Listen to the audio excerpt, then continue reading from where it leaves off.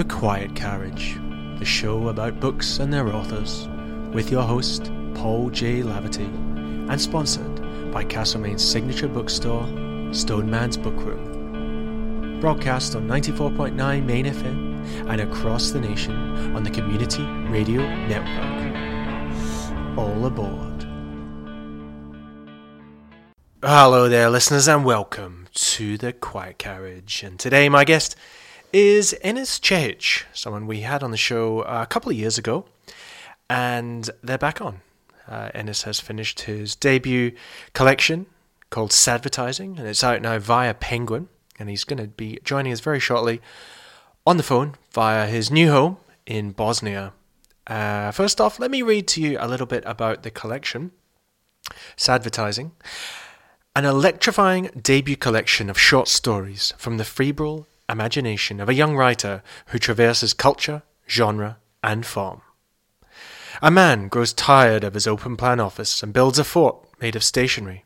A woman's euphoria at finally achieving desktop zero is quickly replaced with despair. A group of copywriters dream of being poets, and a disillusioned sales executive overthinks his think piece. In the mind-bendingly upside-down world of sadvertising, iPhones have feelings, brands come to life, creative directors disappear into parallel universes, and lowly freelancers become immortal. It's a world where gods, ghosts, and muses stalk the corridors of bland and placeless offices, and the wondrous exists alongside the mundane. Short, punchy, and direct, Ennis Cehic's satirical fables are box-fresh and shot through with pitch-black humour, existential dread, and late capitalist yearning for meaning. They grapple with love and loneliness, art and commerce, dream and reality, and reflect the absurdity of the modern condition. Sadvertising is a surreal, subversive, and utterly contemporary literary debut from an unforgettable new voice. And here's a bit about the author. Ennis Cehic is a writer whose work focuses on ideas of displacement, creativity, and existentialism. His writing includes essays, fiction, and memoir, and has been published in a variety of literary journals and publications, including Mean Gin, Assembly Papers, Going Down Swinging, and others. In 2018, Ennis was selected as an inaugural recipient of the Wheeler Centre's Next Chapter Writers' Scheme by judges Christos Chalkis, Benjamin Law, Maxine Beniba Clark, and Ellen Van Neerven. He was mentored by Nam Lee. He is the author of New Metonyms, a literary photography book about his homeland, Bosnia and Herzegovina, released with photographer Shantu Starek in 2020. Since 2007, Ennis has been working in the advertising industry as a copywriter, brand strategist, and creative director. He lives and works between Melbourne and Sarajevo. And here is Ennis on the phone right now. Ennis Cehic, it's so great to have you back on the show, all the way from Bosnia these days, I believe. Hello. Thanks for having me again. Oh, it's my pleasure. We spoke to you a while back now, shortly after you were a recipient of the Next Chapter, which is run by the Wheeler Centre. It's like a paid mentorship. That's right, yeah? Yeah, that's right. I think I had just come back from like a 12-month period of writing a manuscript. Yeah. And I came and had a chat to you. It was That's right. Just prior to the pandemic. I think it might have been like December 2019. Jeez. Yeah, before the pandemic, I can barely remember that. And this, it's a different world. This is the book that you've come out of that with, Sadvertising. Absolutely massive congratulations.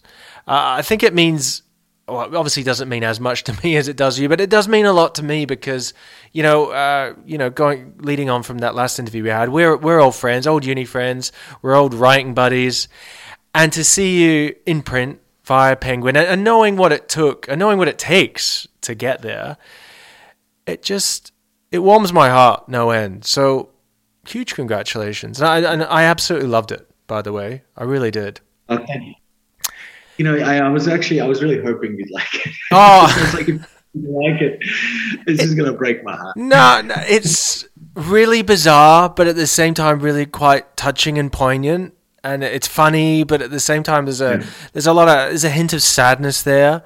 But I think overall, it's a real calling card for your voice, your rather unique voice. I mean, you managed to somehow entwine stories about Epicurus with Siri, with the gorilla from Cadbury. Jay-Z makes an appearance, Kendall Jenner, and there's obviously a little bit about tea in there as well, which, obviously I quite resonated with me. And your style, I find it's really, really straight to the point now. I really enjoyed it. And also, you've cut out all the smoking. There was like one cigarette in your entire book. It's a really good point. Well, I just remember from back in the day, there was a lot of smoking going on. And, you don't smoke anymore, do you? No, I don't. Yeah, actually there you go. But I actually quit after I wrote the book. Yeah, so, and I was actually, it's good that it's funny you mentioned that, because I was actually very, very conscious of trying not to make the characters smoke too much. Yeah, I think right. There's one of the active smokers in the book. Yeah. But no, I was actually conscious of that. I wanted to eliminate it. I think that was almost like my mental preparation for quitting. Like maybe if I move it from the stories that I write, where previously prior to Sadvertising, every character I had was a serious smoker. Yeah. Interesting way of observing an act, a personal act. Yeah. Well, enough about what I think about it. What do you think about it? Are you happy with the way it's turned out? I'm ecstatic. I'm really happy. That's I so think. good. I mean, like you said, the last time we spoke, I came from this kind of really peak period of creativity. I had like a year and a half, 2 years of where I went a little bit ballistic. I was just constantly writing. Everything was pouring out of me, and I figured out the voice of Sadvertising. Mm-hmm. And I think that's the reason why it happened. I was able to write it in such a kind of uniform way, mm-hmm. with like keep like a level of concentration. And that was a true kind of point for me, because I was able to really figure out the sarcastic voice that I needed to use for this book. And then every story just became easier to write. Mm-hmm. And I remember all of those things that we used to talk about, back in the day, like how do you get to voice? How do you get to that? What happens first? Like if somehow for Sadvertising, I needed to have the voice in my head to write the book. Everything else kind of worked itself out. Yeah. And I'm also, I'm a writer who the story comes to me on the page. Mm-hmm. I never really have any planning. I have a general idea. I have a premise, and it's usually just the first line. So most of this first line that you see highlighted in the book, for example, that's pretty much how every story started. I just had this thought. Yeah. It was almost like a concept. It was almost like an advertising campaign. That's kind of how I was thinking. And then I just had to sit down and make it up, and like kind of make it up on the spot. Which I kind of, that is the way it worked for me. But to answer your question directly, I'm really happy with the way it's come together. I mean, I had a lot more stories. I cut back probably about 20. Yeah, I was going to ask you. I kind of wanted to have, at the beginning when I started writing Sadvertising, I was like, maybe I'll just have like 33 stories and make it all about like, Jesus's age. It was very egotistical, but I think I had to cut it down. I had to make sure that the book had the right stories, and the ones that I removed, I'm actually really happy I removed, because they weren't as tight. They weren't, they explored cliches, and I feel like I made the right choice with the ones that I chose for the book. Yeah, and did some of them come to you fully formed before you got them on the page? Yeah, some of them truly did.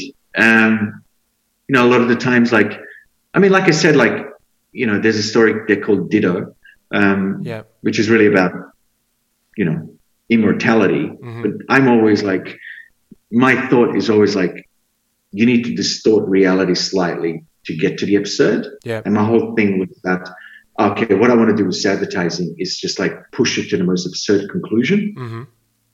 Like, so, and sometimes there's just a small tweak, like, and then you get to the absurd. So I kind of thought like, what's an interesting way of making somebody immortal? What about if you take away his curiosity? Yeah.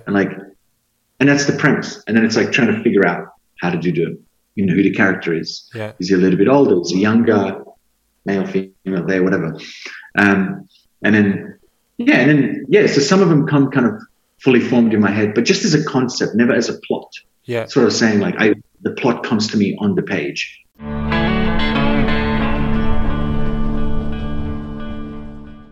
You are listening to The Quiet Carriage on 94.9 Main FM and the Community Radio Network.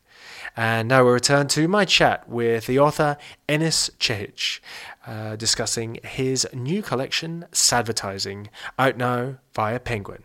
For our readers who aren't familiar with your work, could you read us one of the stories from the collection? I most certainly can. Brilliant. Let me pick one.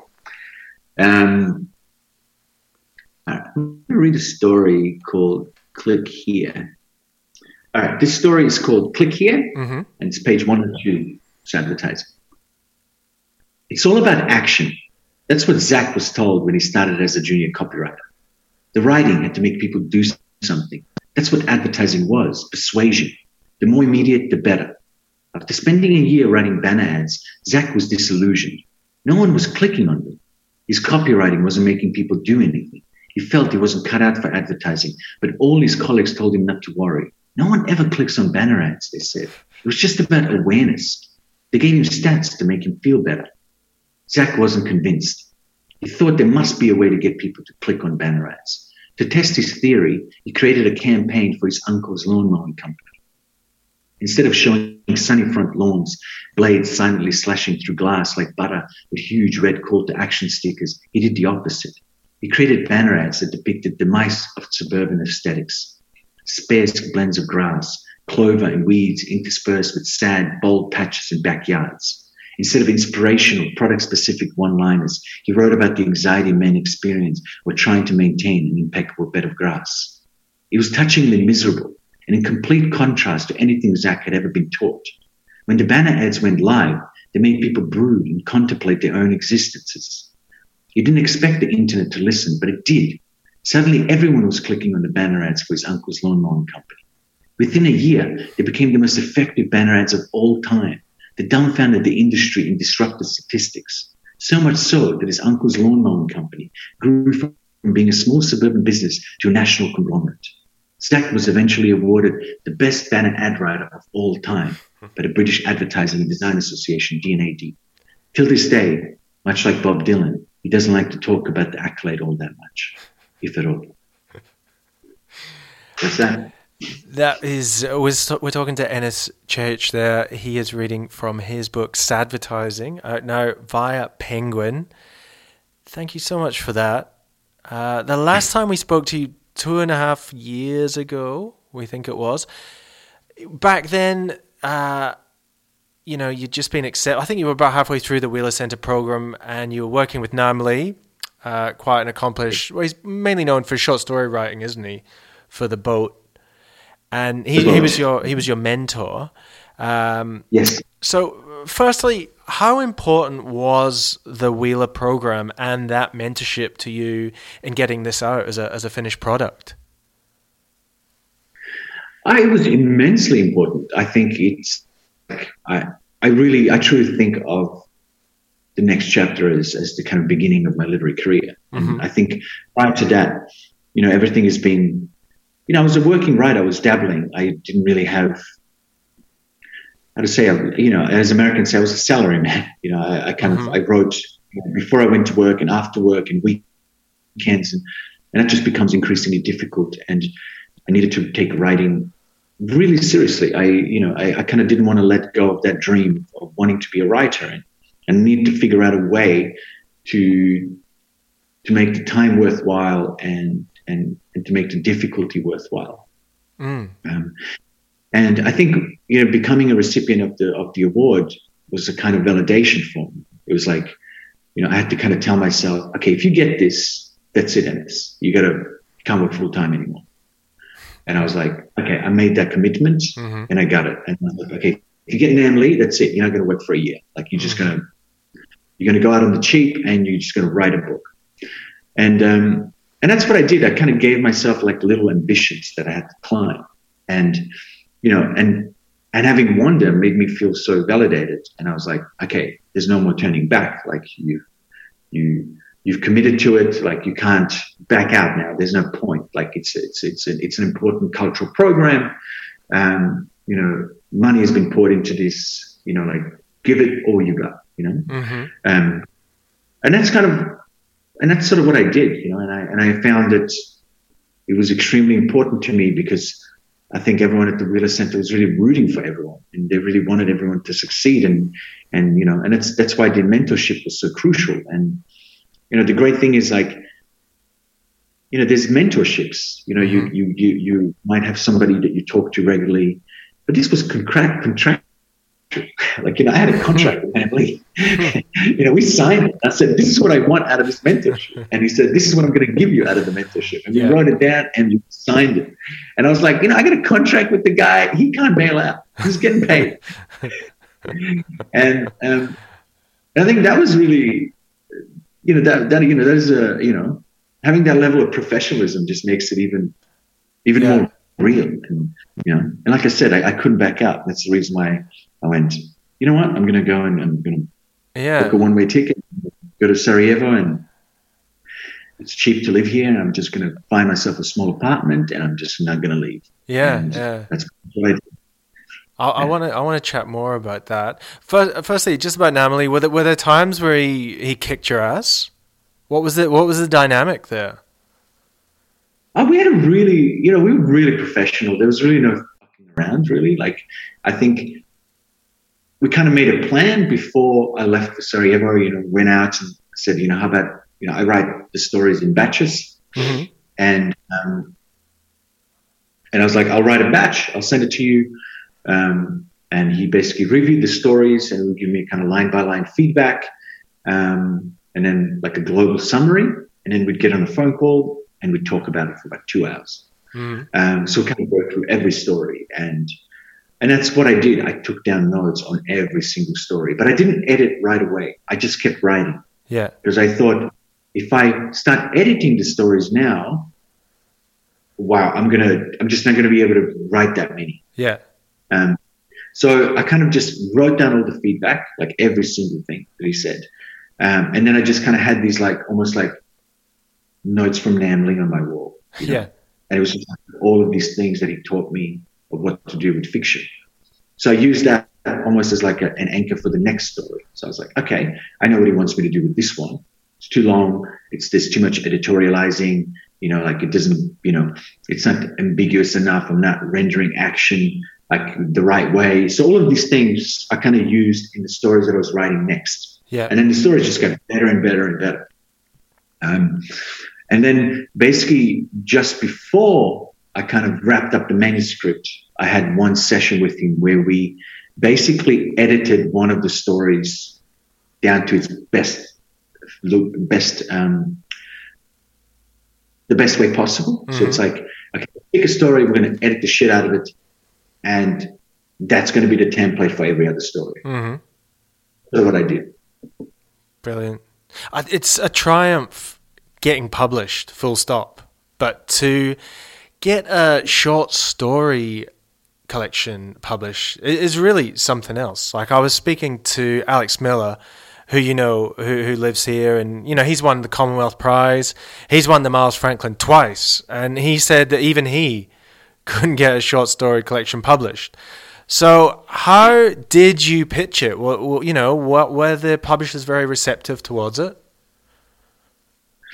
It's funny you say that. At the end of the next chapter, you basically have like showcase with publishers. Mm-hmm. And all these publishers were coming in and, talking, and you ask them questions, and I can't remember who asked the question in our group. And they're like, how do you find short stories? Yeah. And I think it was Martin from the Fern Press who said, you can't sell short stories. You can't sell short stories unless you name Lee. That's what he said. Yeah. And then everybody started laughing. And then we're like, well, Ennis, Namely was Ennis's mentor, so he should be able to publish short stories. Yeah.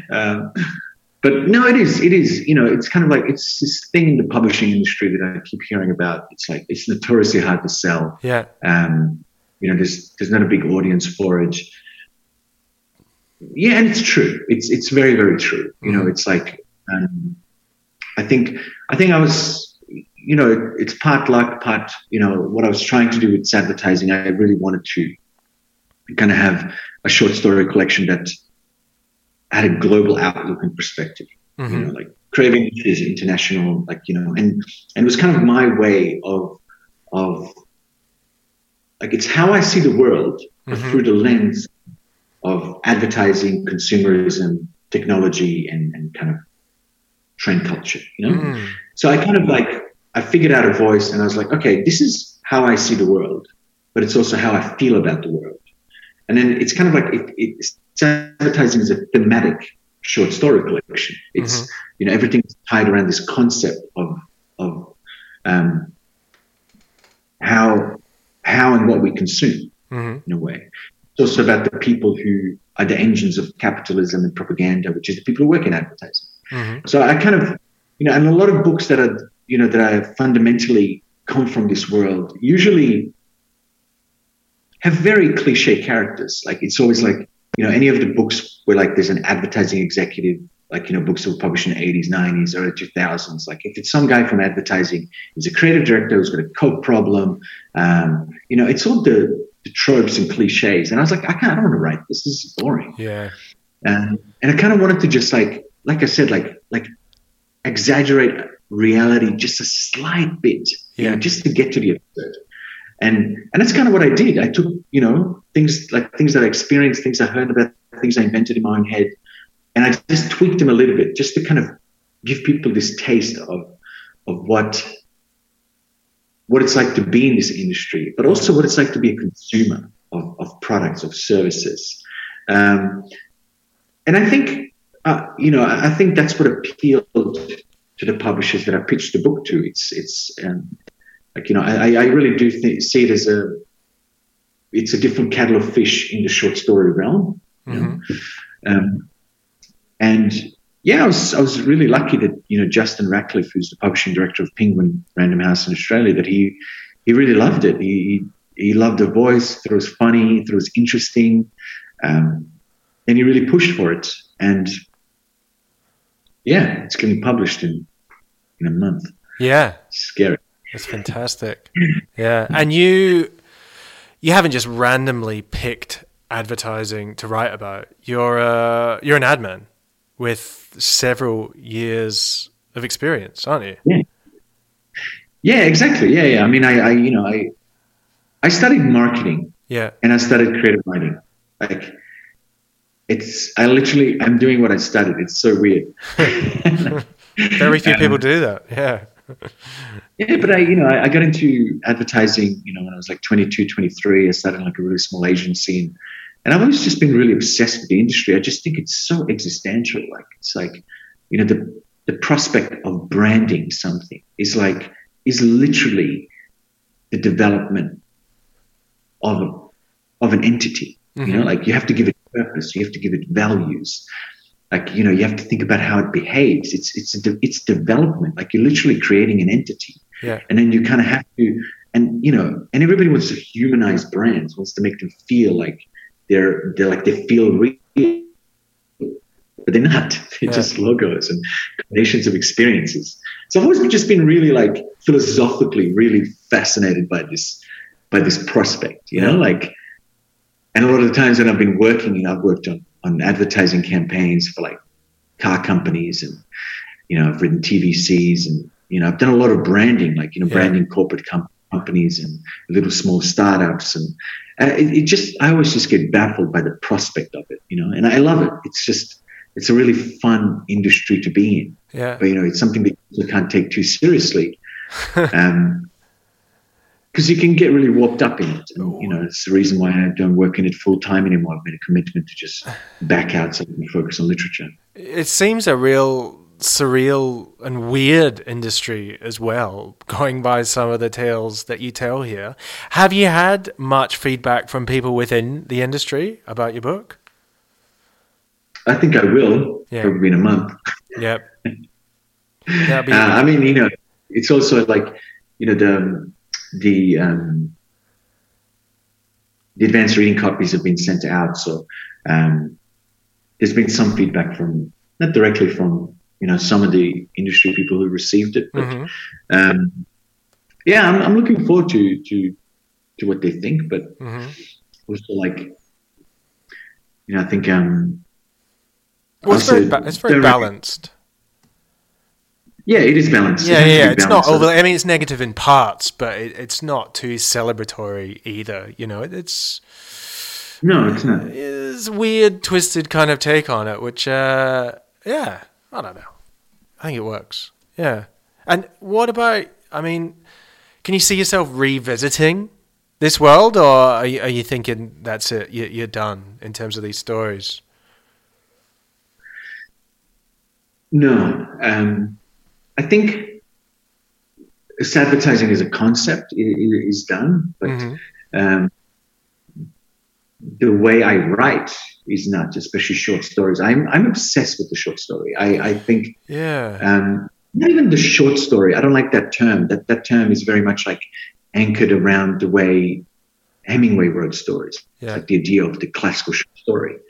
I'm thinking more stories, like the world of Lydia Davis, and that was a massive influence for me. And I love telling stories in very abstract ways without the formula of a short story, if that makes sense. There we heard part one of my chat with Ennis Cehic discussing his new collection, Sadvertising, out now via Penguin. And you can hear the rest of that interview next week. I'm across all the socials under the name Paul J. Laverty for more information about the show. And until next time, keep reading.